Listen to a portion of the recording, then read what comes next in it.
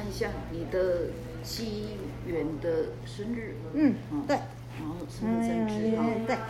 然后今天8月25号打高端第1剂，第2剂就看到时候再说。对，要记得要拿黄卡打第2剂。好。打完以后黄卡也要收好。好，谢谢。拜拜。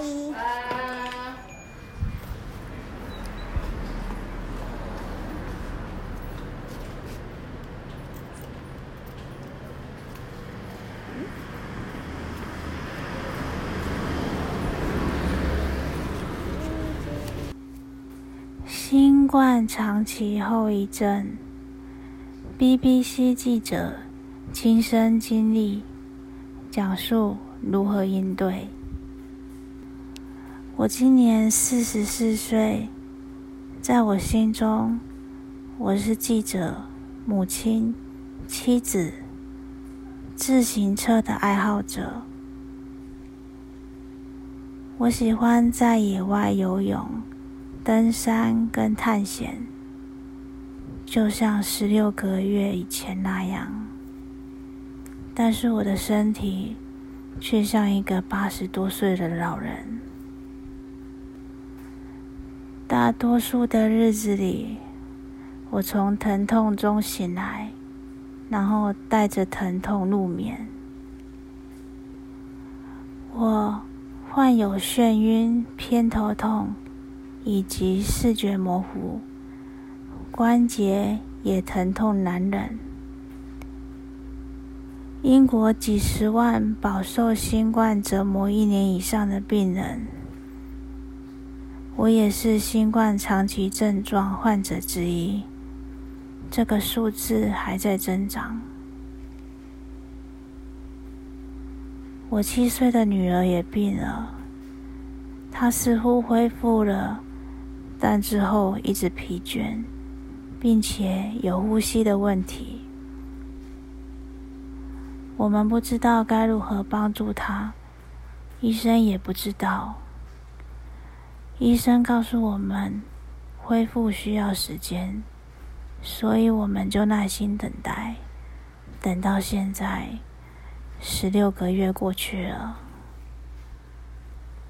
我经常自己躺在黑屋子中，因为受不了家庭生活的吵闹声、光，任何光对我来说都太亮了。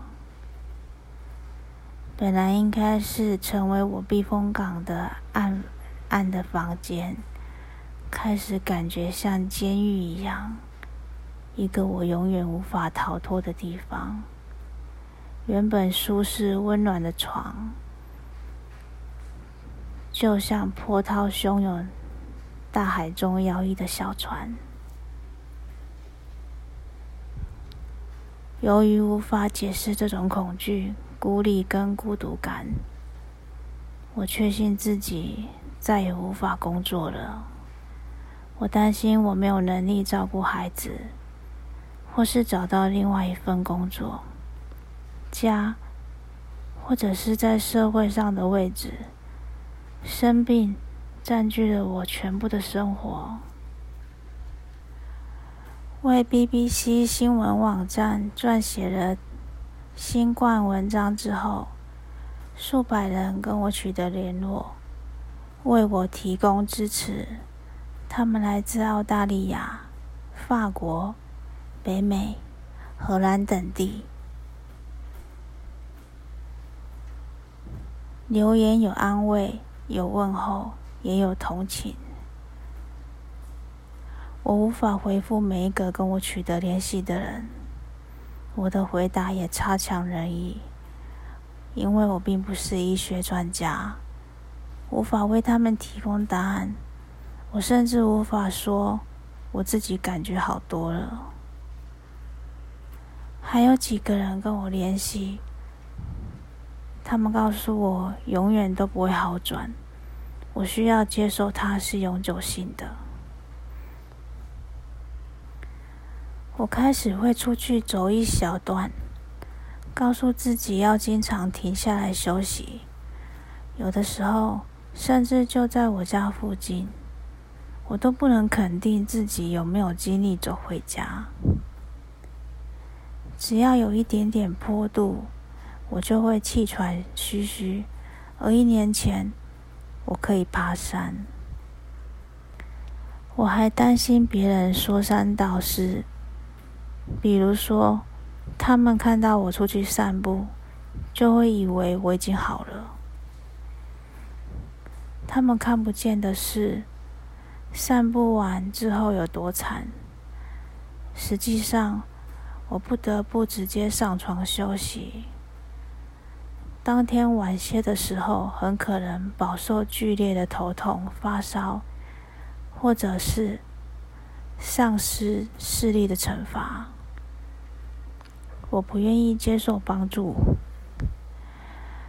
但意识到我确实需要帮助。我做饭、清洁或用洗碗机都有问题。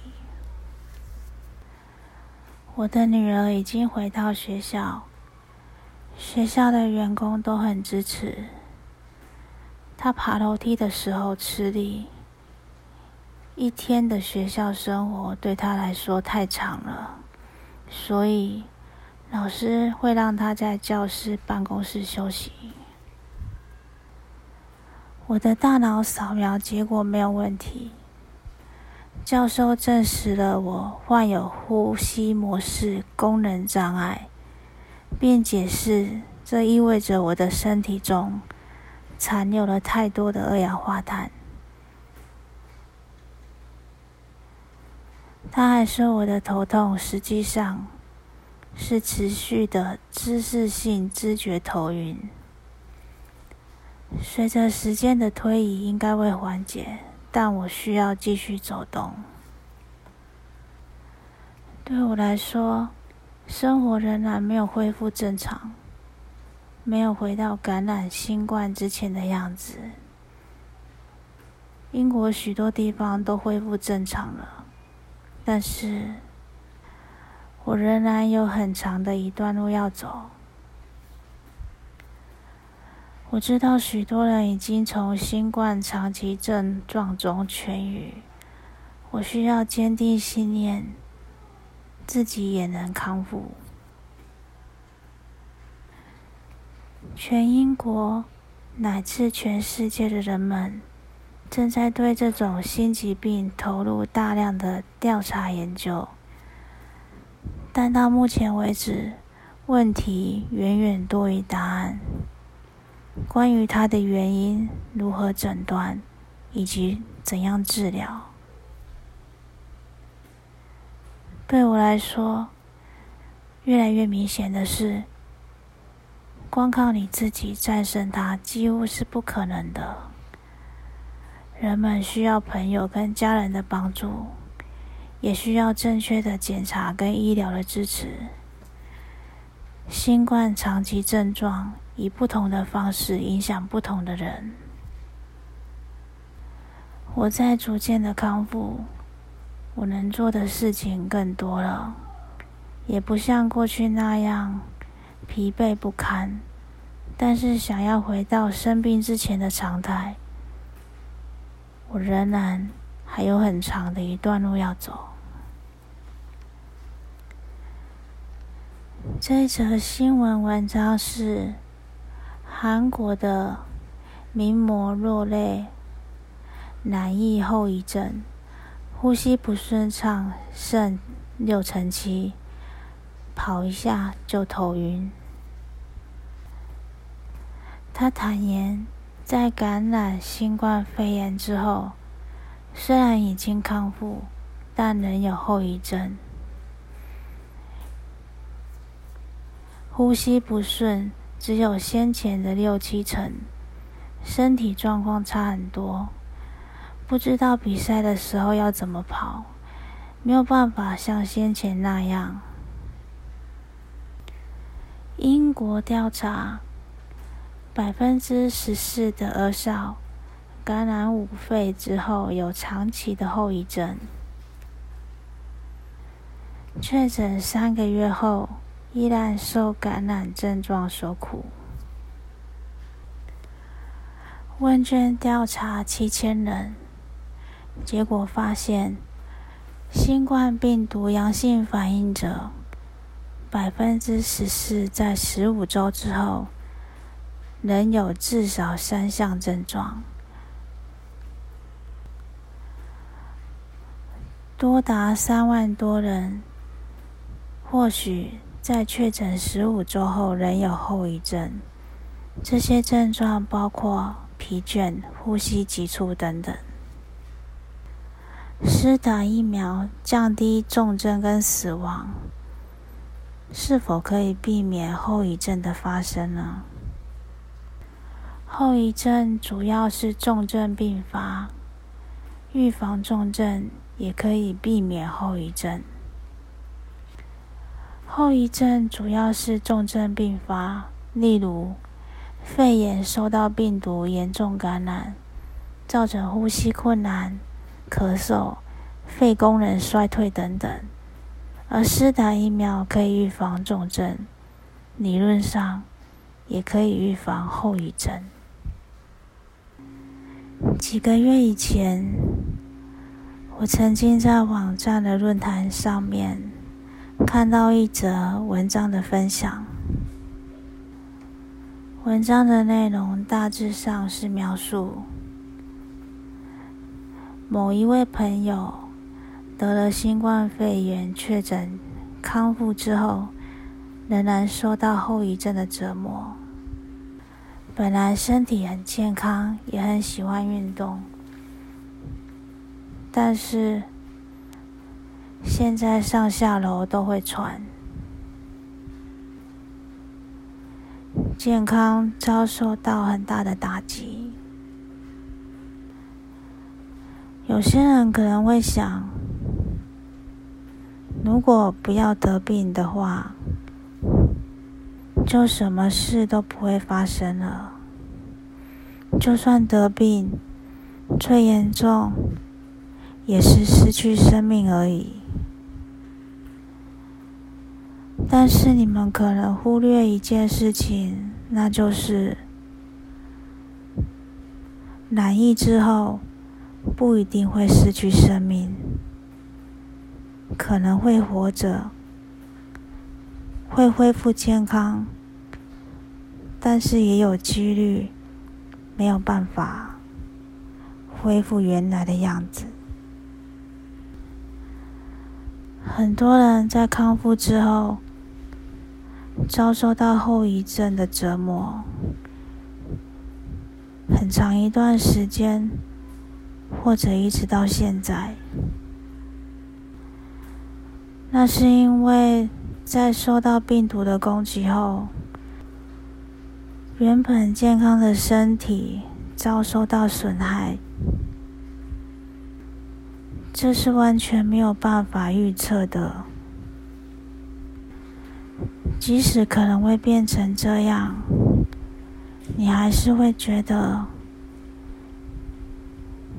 打疫苗可能会有副作用，所以干脆不要去打吗？